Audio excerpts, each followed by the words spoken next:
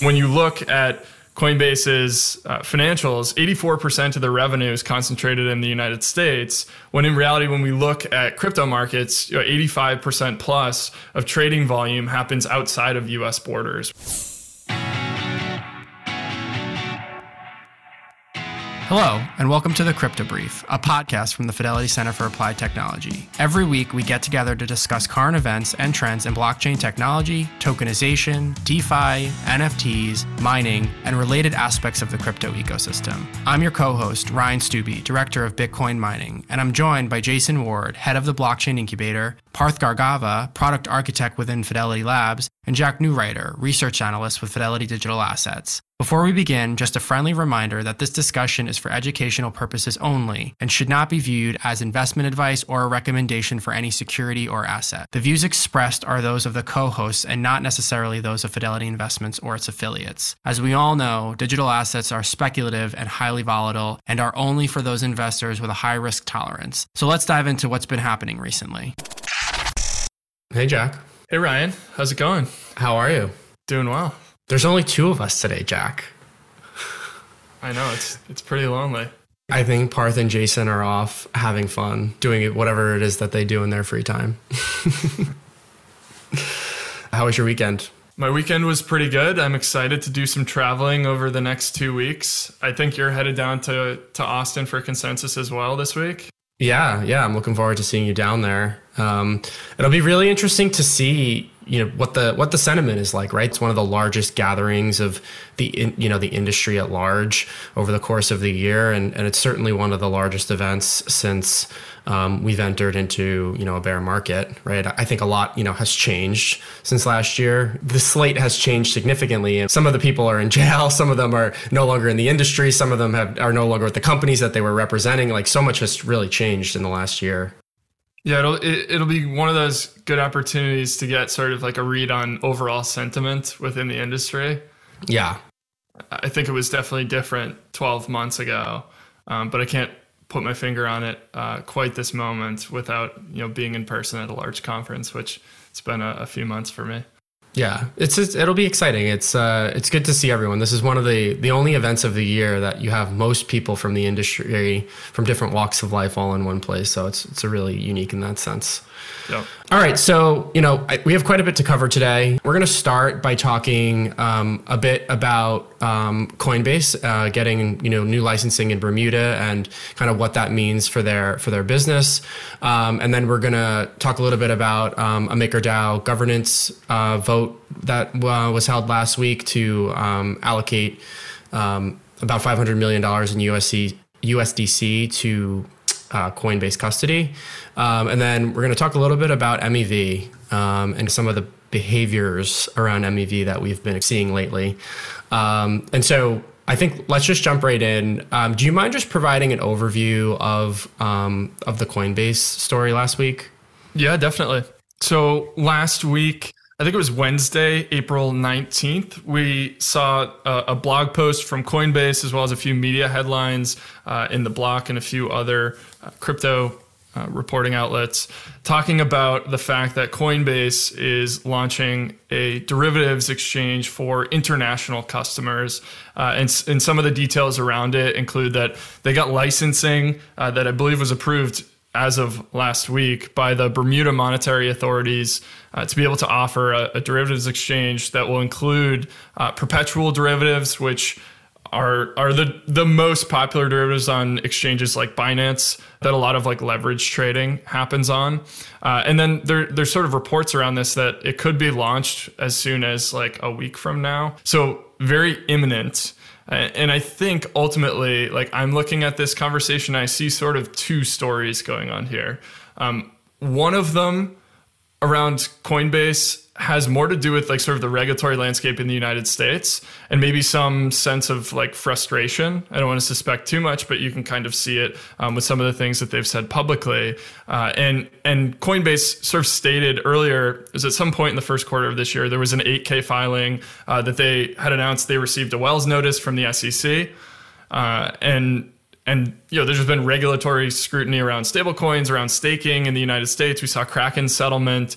And when you look at Coinbase's financials, 84% of their revenue is concentrated in the United States, when in reality, when we look at crypto markets, 85% plus of trading volume happens outside of US borders. We know Binance being by far the largest exchange. And so I think there's this element of companies, crypto companies that are looking to grow. You can grow sort of organically inside of the country that maybe you're based out of primarily, and build sort of an expansive list of products and services, or you can choose to sort of grow your user base, potentially through new products and services like this, outside of your own borders to sort of new customers that you haven't served before. And we're seeing sort of the latter taking place here. And I do think it's fair to suspect some of it has to do with the regulatory environment. It's just potentially easier not to have to deal with that, and to push for sort of some of these maybe unexplored territories for a US-based company. Right. No, I think that assessment is right. And if you take a step back and you think about kind of the crypto landscape in the United States specifically, Coinbase, has always really been, one of the market incumbents, right? And they're obviously publicly listed, right? And so from their perspective, when you think about kind of diversifying their business and hedging against any potential risks, I think it certainly makes sense, right? That they're looking at opportunities internationally, kind of while we're in flux, right, in the United States around kind of all of these different, potential regulations or enforcement actions coming down the pike. At the end of the day, they have shareholders, right, and they need to be able to prove that they're consistently growing their business. And so it does make sense for them to look to do so. I think so, at least in markets where there may be a little bit more clarity in terms of the rules of the road. Yeah, definitely. And I mean, there's a second piece to this, I think, as well. And the second piece has to relate to sort of the end of last year. We saw FTX's failure. Depending on the source, second, third largest exchange, right? FTX International. And then for a period of time, what we saw was Binance's share sort of trading volume kind of ate up what FTX had owned in the market. And so Binance, which was already 50-55% of trading volume, became something more like 60-65% of trading volume, continuing to grow larger. And again, international share of total trading volume is far larger than US only. And so while Coinbase, I believe, is the largest crypto exchange in the United States, if you look at it on a global basis, it's a very small fraction of overall trading. And there was this sort of element of Binance continuing to grow larger in international waters. Now, over the course of sort of the first quarter, we saw a number of different regulatory issues, whether that be the SEC and the NYDFS going after the BUSD stablecoin, right? Binance's stablecoin that's issued with Paxos. There were a couple of other things, the CFTC's filing against Binance. And then as a result of some of the stablecoin issues that Binance faced, they then shifted the way that their fees work on their exchange, where before you could trade against the BUSD stablecoin with no fees on their spot and derivatives trading for large liquid assets. I know Bitcoin, ETH, and BNB. I don't know if there are other assets covered there as well. And so what you would see is large trading volumes because there was very low frictional costs, both lots of liquidity, which reduces actual trading frictional costs, and then no actual fees. And we saw what no fees did in the United States for brokerage firms, right? Once Robinhood had come into the industry and sort of the entire industry moved to no fee trading. And then we saw retail, push trading individual equities like had never been done before because you lower those frictional costs. The same thing happened with Binance as they moved to a no fee model trading against this BUSD stablecoin. And where were they making revenue through this? It was largely, if you're holding cash, you're holding BUSD, and there's value accruing to the back end of BUSD as a stablecoin issuer, Binance and Paxos. But now that we've seen this shift, what they've done is they removed that fee model recently. It was, I think, only a month or two ago, right? After some of these regulatory actions around the stablecoin, where Paxos announced that they would only be redeeming, not minting new BUSD, Binance sort of had to pivot on their stablecoin implementation and how they're sort of managing cash. And they moved to, I believe, offering no fee trading against a different stablecoin, TUSD, if I'm not mistaken. But it's a much smaller stablecoin, a lot less liquid. And so what we've had happen, actually, which is quite interesting, is over the past month, we've seen this shift in particular derivatives volume shifting around the market and maybe being some opportunity there for other players. And now, of course, Coinbase coming into the space. We noted like there was this 20% uptick in volume for Upbit. I think there's just maybe some potential here for different exchanges to get into, in particular, derivatives trading, because that's where a lot of the volume comes from, and sort of shake up the market from being really one single player in Binance to Coinbase entering the space and some other startups as well. Well, yeah, and it would certainly seem, internationally that there's an appetite for this, right? So again, when you think about logical areas to expand outside of the U.S., it isn't really surprising that this is what they're prioritizing. Which I think from an industry perspective would be good to see a breakup of really what at the moment looks like kind of a monopoly on crypto trading on centralized exchanges of Binance, right? I mean, it's more than 50% of the market share on most days. Yeah, it'll be interesting to watch kind of, this development as well as any other expansion that they have outside of the U.S. But I guess another Coinbase adjacent story. So MakerDAO last week held actually 2 governance votes. Basically, the first was to onboard Coinbase custody as a new real world asset vault type. And then the second was, if the first passed, how should Coinbase custody hold the assets that were deposited in custody by Maker into the structure. So the first passed with a yes vote by 84%, no voting 16%. And then when we think about the custody type, cold storage won as well with 75% voting for that, 14% abstained, and 9% voted for hot storage. And effectively, we've seen a lot, or at least a number of different instances of Maker pushing into RWAs or real world assets. I think we covered the story or late last year with them doing a fairly large treasury purchase. But effectively, the DAO creates a new vault, sets a debt ceiling on that vault. So in this case, it'll be 500 million DAI. And there's kind of a couple steps that happen, right? So initially, they issue new DAI, and then they'll redeem those DAI against USDC, and then transfer that USDC into Coinbase Custody International. And once it's there, the Maker expects that it'll yield about 2.6% APY calculated on a monthly basis. And this is, intended to be for roughly a year or until a quote unquote self-custody solution is ready, right? And so I think there's a couple of other things that are notable here. So the first is that there won't be any custody fee associated with participation in the rewards program or for the custody of the USDC itself. And the second, which is obviously something we've talked a lot about, is that Coinbase won't be allowed to lend, pledge, hypothecate, or rehypothecate these funds.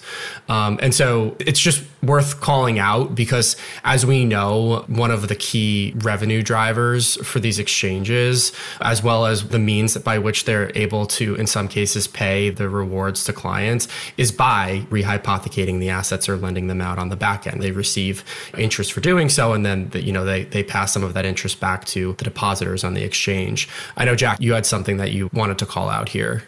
Yeah, so I mean, maybe just to step back, in case anybody that's listening isn't too familiar, we do tend to talk about Maker and DAI quite a bit, but really like the basis of it, what is the MakerDAO, MakerDAI protocol? Ultimately, it's what we call a CDP, collateralized debt position. And really what it does is creates this stablecoin called DAI by taking in a collateral type to back that dollar value. And then it has kind of liquidation engines to make sure that essentially one DAI is always redeemable for $1 worth of some type of collateral. Originally, when Maker was launched, it was Ethereum only. And so you would provide, say, $150 worth of Ethereum, and you would get $100 worth of DAI that was redeemable back for your original position that you used to collateralize the debt position. And so what you're doing is effectively minting a synthetic type of dollar in some sense, which becomes the DAI stablecoin that you can then go and use throughout the ecosystem.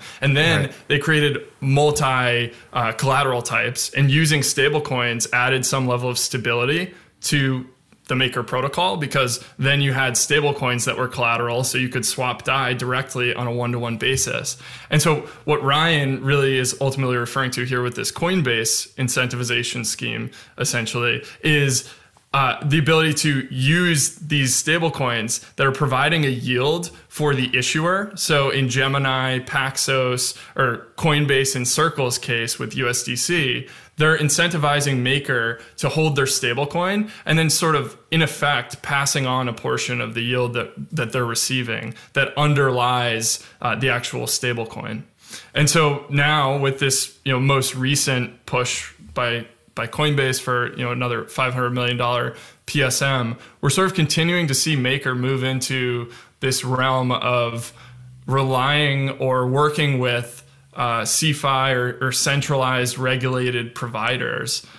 And it's interesting to just see this sort of direction where you get scale if you play the sort of regulatory friendly angle. You can get sort of scale and profitability because now they're getting on this deal, 2.6% of $500 million. That's real money to pay developers of the Maker protocol, or to pass on to DAI holders through what's called the DAI savings rate. And so there's sort of that one angle that the protocol continues to go in. Well, at the end of the day, they're really just trying to generate yield on these reserve funds. Yeah. Yeah, exactly. But yet, like, sort of the founding principles of Maker originally, at least from my understanding, was more so around ultimately creating a decentralized digital dollar. But they're sort of moving in the opposite direction to some degree. Yeah. And I think in theory, the vision is eventually you can scale and be more profitable and then swerve back to the original intentions at the end of the day. That's like the end game or the ultimate game plan. But I just kind of have questions because at the same time, the regulatory environment in the US and globally seems to be sort of ramping up, and decentralized, or the word algorithmic, even though DAI is collateralized, it's not the same as what Luna was, but there are risks with any algorithmic stablecoin. I just think it's like the timing is interesting. As the regulatory environment heats up, there's going to be more talk of these stablecoins. And there is, even in the recent stablecoin bill that hasn't, I don't think, officially been proposed or anything to be voted on. It doesn't seem like it will be at the moment. But there's like sort of explicit call outs around algorithmic stablecoins, of which DAI would fall under, of sort of not being regulatory compliant. And yet they're sort of deepening partnerships with centralized entities. Yeah. I think that obviously introduced a whole set of considerations for those entities. But I think to your point, there are, at the DAO level, right, there's some real risks associated with the centralization as well. I think like what interests me probably the most, outside of all of that, is just kind of how MakerDAO has executed on all of this, right? Because they've had, a whole series of governance votes to support this activity, and kind of what sits behind it are, a series of trusts that have been set up and agents, acting on behalf of the trusts, right? And so there's a pretty significant level of sophistication associated with a DAO reaching into the real world, right? And interfacing with, real world companies to buy real world assets. We've obviously talked a lot about DAO governance and kind of how you can achieve consensus. And I think like Maker has actually done a fairly good job at kind of propelling the project forward and not necessarily getting mired up in some of the governance related things that some of the other large DAOs have. Yeah, definitely. And then the one thing that you end up with, though, when you start to intersect, and this is going to be a theme over the next like 5 or 10 years, is when you start to intersect the digitally native worlds of like Bitcoin and Ethereum, and then putting composable assets on top of Ethereum with real world assets, like MakerDAO's claims on US Treasury debt, because they own $500 million worth of it through a third party that was helping them do it. Like, there is real contract law. There is the real, like, United States government that those claims are technically owed to Maker. But now you're starting to intersect the digital world that's decentralized, that's permissionless, to the permissioned world of contract law and lawyers and in real governments, right? And so it's just like, it'll be really interesting to see where that plays as we move forward. Because I think like one of the long-term visions for DAOs is to be able to have decentralized governance, right? And a variety of different organizations doing a variety of different things. And I think to date, like, it's largely been kind of in the crypto ecosystem and has not reached very far beyond that. And that's why I think this is so interesting, is because I do think that they are forging, a path here, right? And whether there's questions about the viability of that path, and, there's certainly risks, which they have certainly outlined in a lot of the legal assessments that they've done around these things. They continue to get the votes to be able to move it forward from Maker, token holders. So certainly something that'll be interesting to watch as they push further and further along. Absolutely. And one more thing, while we're maybe on this topic, if we look at, for a lot of these lending protocols, but Maker in particular, because of their design of being this collateralized debt position, where they're sitting on a lot of Ethereum, I think if we sort of combine some of the stuff we've been talking about around the Shanghai upgrades with Maker looking for sort of yield from real world assets, I think we're going to start to see some of these DeFi protocols like Maker and the lending platforms take advantage of the fact that ETH can now be a yield-bearing asset. And that's sort of one of two ways. The simple way is to own liquid staking derivatives as the proxy for Ethereum. And that would essentially, if they held stETH instead of ETH, or rETH, Rocket Pool's rETH instead of ETH, they would benefit from the 4 or 5% yield, and that would be value that accrues down to the Maker protocol in some form or fashion. I think we're going to start to see that now that we're past Shanghai. Or the other option would be to create some sort of a competitor. And I don't know the exact mechanics you would do it here, but for them to create their own liquid staking derivative protocols of their own ETH, because they have huge stockpiles of it. I don't know that we'll see too many go in that direction. Frax has gone in that direction. That's a longer conversation.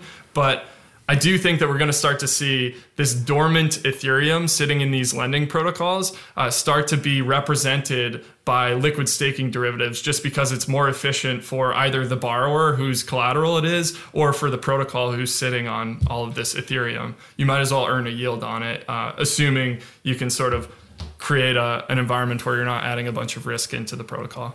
Yeah.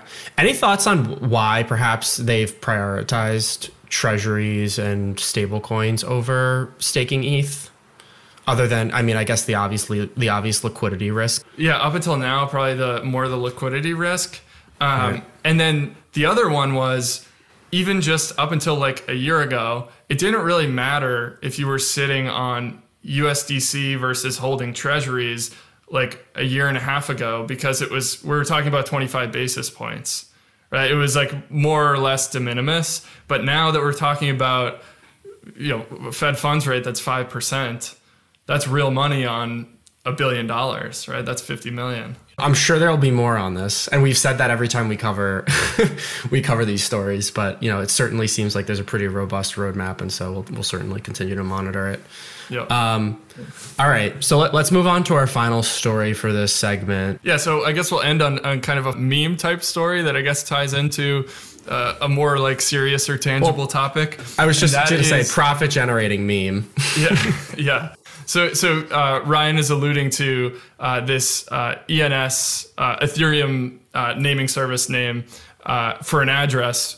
The wallet was named Jared from Subway.eth, and the sort of irony here is that Jared from Subway.eth was an MEV bot, and they were making money by sandwich attacking.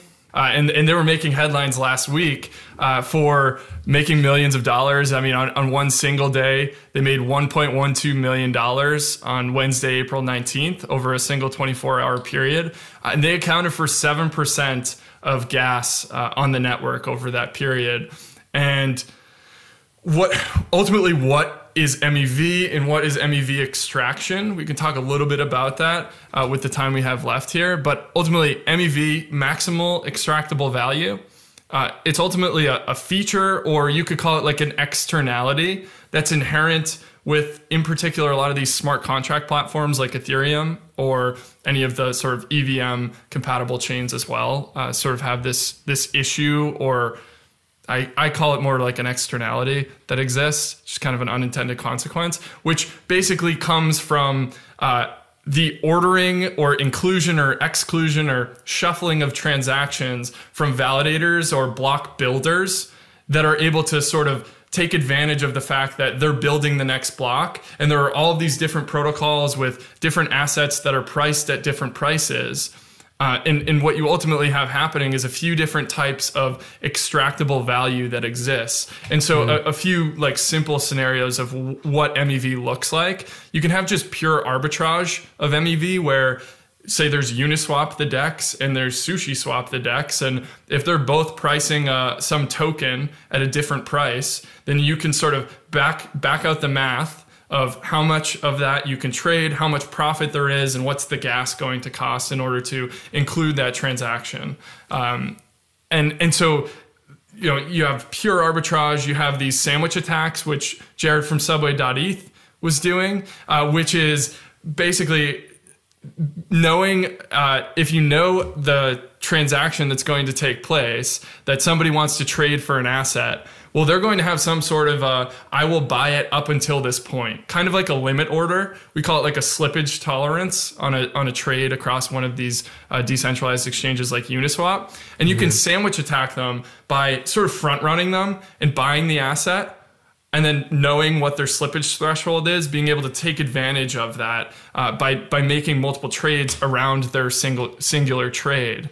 And then there's other types of MEV, like liquidation, where you can know the price point that somebody's going to get liquidated at on Aave, and you can take advantage of that. And there's a couple of different entities that are involved in this. In theory, like validators are the ones that are extracting the MEV because they're the ones that are building blocks. But there's also these independent participants that we call searchers. And that's what this Jared from Subway.eth was.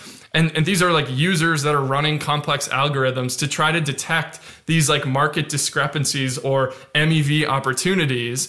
And in order to be able to get their transactions included into blocks, they're willing to pay large gas fees. And so then you have all of these different benefits and ultimately externalities or harm that is caused as a result of, you know, folks like these searchers that are looking for arbitrages and then paying a bunch of money to get included into a block. And you can see how that could drive the price of transactions up. And for an ETH token holder that's just sitting on their Ethereum, great, you're going to burn more ETH because there's more demand for transactions. But for a user or for the specific user of that application, like for instance, the person that's making that trade that's getting exploited by the sandwich attack, they're paying a worse execution or like a higher cost to actually make their trade. There is harm, right? Yeah. I think it's worth noting, like, of the different flavors, the legality, I think, is maybe looks different from just your general, ARB across different, exchanges versus like what really is in essence front running, right? Yeah, essentially. Ultimately, if you were to like boil it down, the winners of MEV are the validators themselves and the searchers, right? Because there's this additional revenue stream. And then also to some degree, the protocols on these platforms kind of benefit because there's these arbitrages that exist create some level of like efficiency when MEV is taken advantage of. Then you get like harmony across these protocols where they're all going to be priced very similar because the arbitrage will be taken advantage of by the next validator that's building a block if it's a large enough arbitrage that it makes sense. But at the same time, there are like individual users that have to pay higher gas fees or are exploited by a protocol because they don't know any better. Not directly exploited like losing their money, but they're getting a worse experience essentially. And so I think as we move forward, this is a conversation that we're going to hear more about. There are different solutions that are being proposed. Well, and the Ethereum Foundation has acknowledged that this is an issue, right? The centralization of entities that have the technical capabilities to be able to basically do this, right? Yep.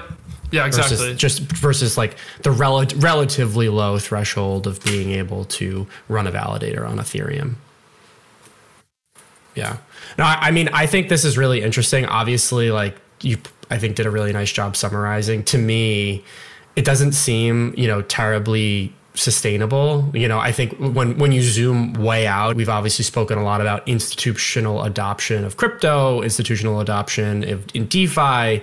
Like this to me, and this is my opinion, is a flavor in a lot of senses of market manipulation. And like there's some red flags associated with, that and, institutions getting more and more involved in this space. And I do think that we probably will pretty soon need a technical solution to make sure that, validators are able to extract the maximum amount of value, but also, that it isn't harming individual users kind of in the process.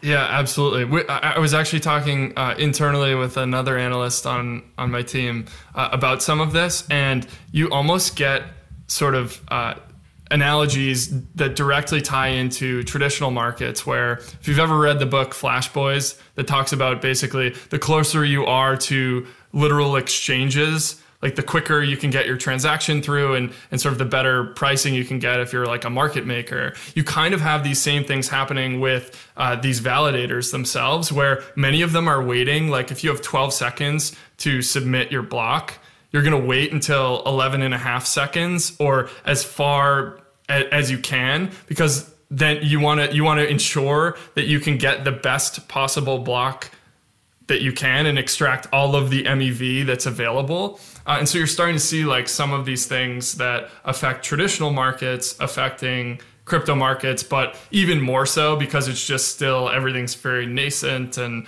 we're still working through the kinks of a lot of these issues. Catching up, yeah. All right. Hey, I think we did pretty good considering there's only two of us this week. There's certainly a lot to cover. So look forward to seeing you at Consensus this week, and certainly come back with an update and what we saw next week. And we'll have Parth and Jason back. So thanks everyone for joining this week, and we'll see you all later. Thanks. Have a great rest of your week. Digital assets are speculative and highly volatile, can become illiquid at any time, and are only for those investors willing to risk losing some or all of their investment and who have the experience and ability to evaluate the risks and merits of an investment. Past performance is no guarantee of future results. This podcast was produced by Fidelity Center for Applied Technology, also known as FCAT. FCAT does not offer digital assets nor provide clearing or custody of such assets. It is for informational purposes only and is not intended to provide tax, legal, insurance, or investment advice, and should not be construed as an offer to sell, a solicitation of an offer to buy, or a recommendation for any security or other asset by any Fidelity entity or any third party. Views expressed are as of the date indicated, based on the information available at the time, and may change based on market or other conditions. Unless otherwise noted, the opinions provided are those of the authors and not necessarily those of Fidelity Investments or its affiliates. Fidelity does not assume any duty to update any of the information. Fidelity and any other third parties mentioned in the podcast are independent entities and not affiliated. Mentioning them does not suggest a recommendation or endorsement by Fidelity. This information is not intended for distribution to or use by any person or entity in any jurisdiction or country where such distribution or use would be contrary to local law or regulation. Persons accessing this information are required to inform themselves about and observe such restrictions. Third-party trademarks appearing herein are the property of the respective owners. All others are the property of FMR LLC. Copyright 2023. FMR LLC. All rights reserved. 1040156.